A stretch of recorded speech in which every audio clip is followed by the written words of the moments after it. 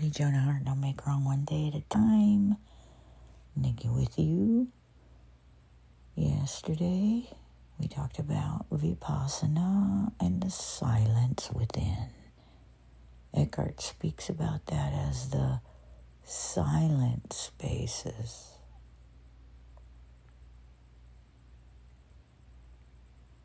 It's a silent space, like it's silent all around me right now. It's 11:30 in the evening, everyone is asleep. I'm the only one talking, that's why I speak lowly. Sounds almost like a whisper, not intentional, and yet it's a working. The silent spaces in between.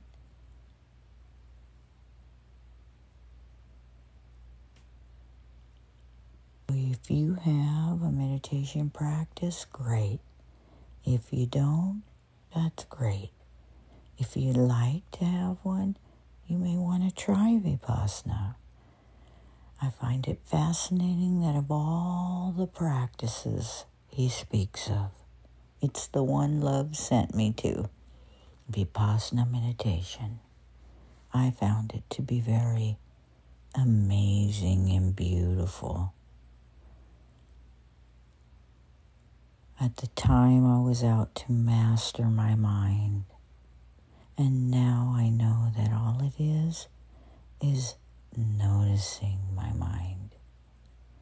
Now it's about noticing the unobserved mind. Without meditation, it will be a different route to the silence. However, it is doable and it is possible. Just know you have an option, Vipassana meditation. You can start by doing 5 minutes in the morning of just noticing your breath. I highly suggest is it's a strong suggestion. Basically, of course, the whole point of all of this is to keep it simple so that you don't give your mind any more to speak about.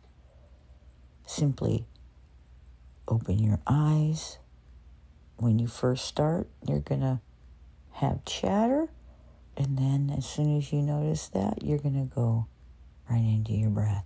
And you're going to drink in the essence of the white light, the infinite love's healing white light, breathing it in, blowing out all that isn't in your highest and best good, and then again breathing in the white healing light of infinite love.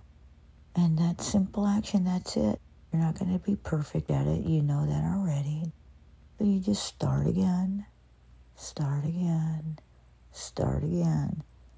until you find yourself actually doing it every single day.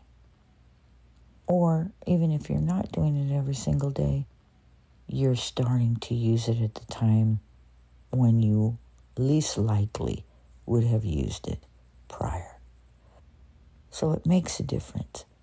It creates a sense of confidence, power, and just plain peace. So you guys keep on keeping on, and know that even if you do not take on a formal meditation, that eventually the ultimate goal is that you are in a walking state of meditation. It is doable. A walking state of meditation would be somebody who's walking in a state of presence. It's not a big deal. Only the mind makes that out to be a big deal. All it is you being you. Okay? So loving you. Have a great day.